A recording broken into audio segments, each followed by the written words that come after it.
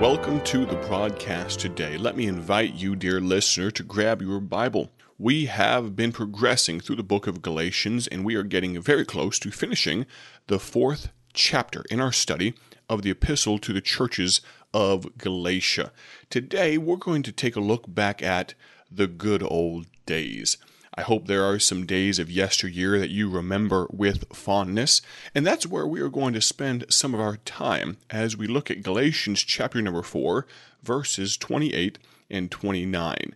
As you do that, as you grab your Bible, let me introduce you to one of our most famous tracts, one of the tracts that could be the most impactful tract that our ministry has ever put out. It's called The New Birth. That phrase, the new birth, that might pique your interest just a little bit, and you may be curious what the new birth is and what the new birth is not. Well, I can tell you very clearly, friend, the Bible tells us the new birth is not about religion. Nicodemus, a man who we studied a few months ago on this program, was a Pharisee, a very strict religious man. Of course, he celebrated the Jewish Passover, paid tithes, he said prayers and brought sacrifices, tried to keep the law, and yet to him, Jesus Christ said to his face, "Ye must be born again." He told Nicodemus that he needed a new birth. The new birth is not morality. It's not reformation. It is, though, a mystery. It's not something that can be explained. It is a work of God by which a poor, lost, guilty, hell-deserving sinner who receives the Lord Jesus Christ receives a new nature and becomes a child of God. This track, The New Birth, we have seen hundreds, actually thousands of people come to know Christ as Savior as a result of this little gospel track, and I'd love to send some to you completely free of charge. It is a great, detailed dive into the work of the gospel.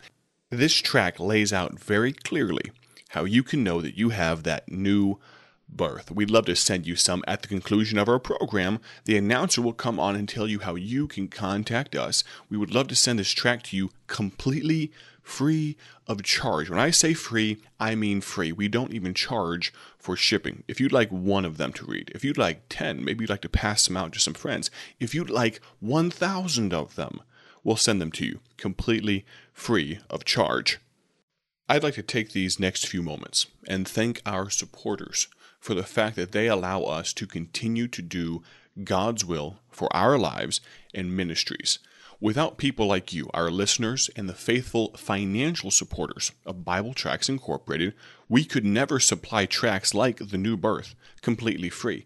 How do we survive? How do we actually thrive in this era of financial uncertainty and economies going up and down? How do we continue our 80-plus year commitment to this singular phrase, the Word of God to all the world? How does that happen? Well, it happens because people just like you decide to partner with us. Our goal is to see as many people saved during our time here on earth as possible. If the Lord tarries, I'll pass on the directorship of Bible Tracts Incorporated to another man sometime in the future.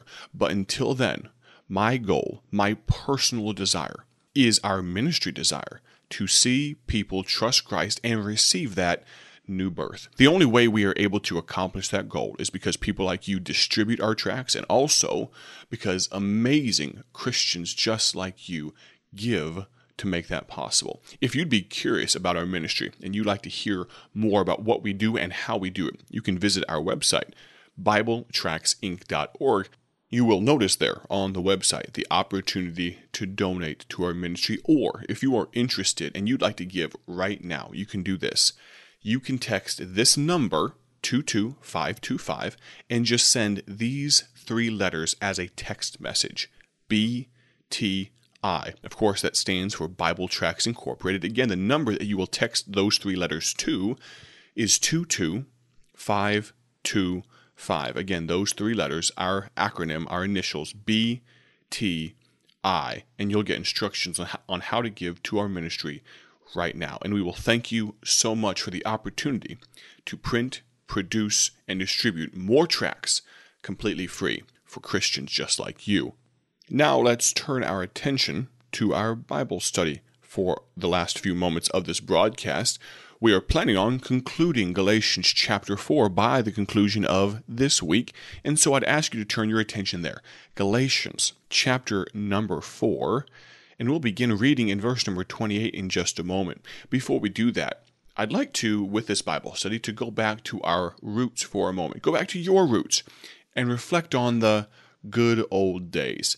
The topic of that Bible study will be focused around that idea of the good old days and the idea of family. We'll explain more in just a moment. Sometimes it is good to remember the way things used to be. Of course, we are told if we forget history, we are bound to repeat it. And there are some tests from history I don't want us as a people, as a human race, or even personally to have to repeat. But with that thought in mind, I'd like to ask you a question. What's your favorite memory from your childhood? What's the favorite memory of your younger years? I'll give you a moment to mull that over and meditate upon that. Maybe even now you're thinking of a time with maybe it involved family, maybe it was friends, maybe it was at school, maybe it was a sporting event of some kind. But think about, what was the favorite memory of childhood?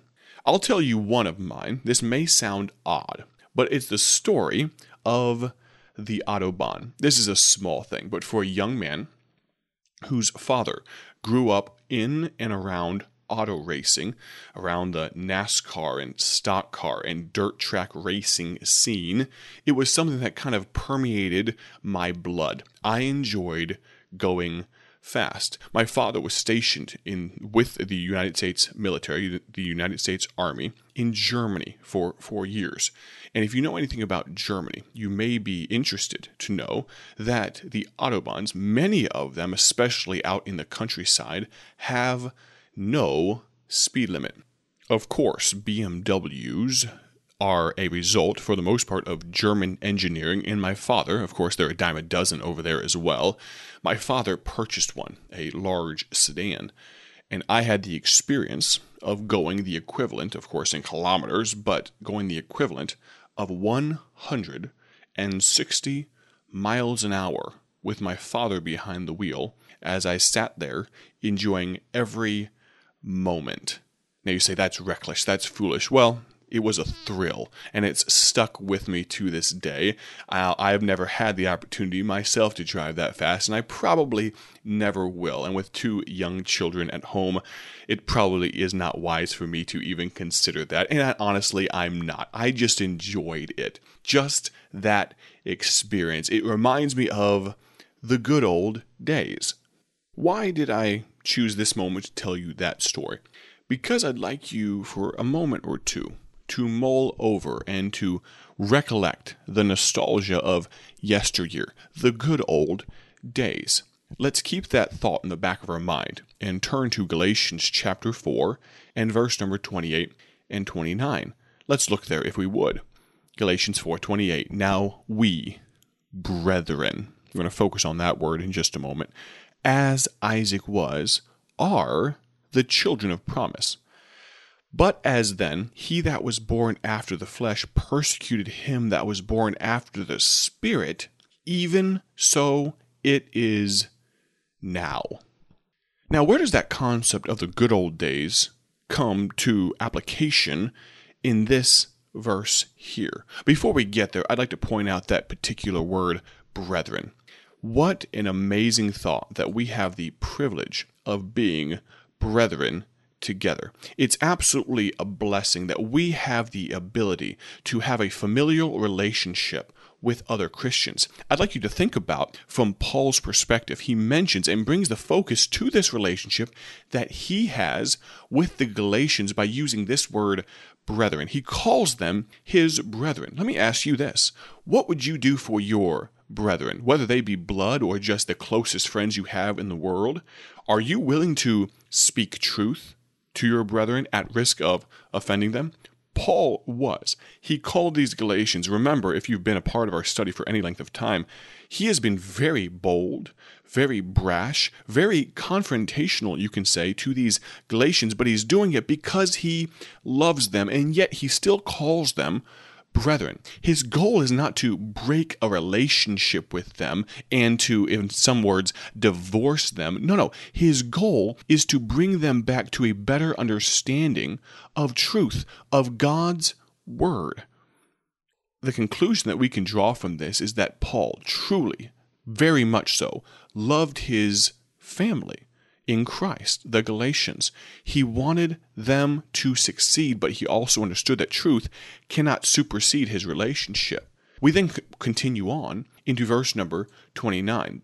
The scripture says, "But as then he that was born after the flesh," that's speaking of Ishmael. And if you'd like a little more context on this topic here, you can go back and listen to previous lessons where we talked about Abraham and Ishmael and Isaac. But it goes on to say, "But as then he that was born after the flesh persecuted him," meaning Isaac, "that was born after the Spirit, even so it is now." Here's the thought. We've been reminiscing about the good old days for these last few moments, but what happens when the good old days weren't so good? I believe we should be very careful to remember the blessings of the past, remember the good times of the past, but we also should be very cognizant of and take lessons from history and what it has taught us, and be careful not to repeat the same mistakes of the past. What is Paul trying to teach these Galatians from the quote-unquote good old days? He's trying to bring to their remembrance the fact that Abraham made a mistake. He fathered a child by Hagar, the handmaid of Sarah. And that union that was not God ordained, resulted in Ishmael. The Ishmaelites and the now Muslims have been at war with and have been confrontational with those of the promised line of Abraham, the Jewish people, the Israelites, those from Isaac's seed, throughout all of time, and this will only continue. What is Paul trying to teach these folks, these precious Galatians? He's trying to remind them that the battle that they're facing now against the flesh, against the law, is not something new. It's been going on since the good old days. We are going to conclude our study here. Pick it up tomorrow. Join us if you would. Have a great day for His glory. God bless. Thank you for joining us today for Bible Tract Echoes, a ministry of Bible Tracts Incorporated. If you would like to receive a free sample packet of all of our tracts, you can contact us by calling 309-828-6888. That's 309-828-6888. Our mailing address is P.O. Box 188, Bloomington, Illinois, 61702. A faster way to contact us is to go to our website at BibleTractsInc.org. That's BibleTractsInc.org. There you will find more information about our ministry and details on how you can support Bible Tracts Incorporated. Thanks for listening, and may the Lord richly bless you as you serve Him.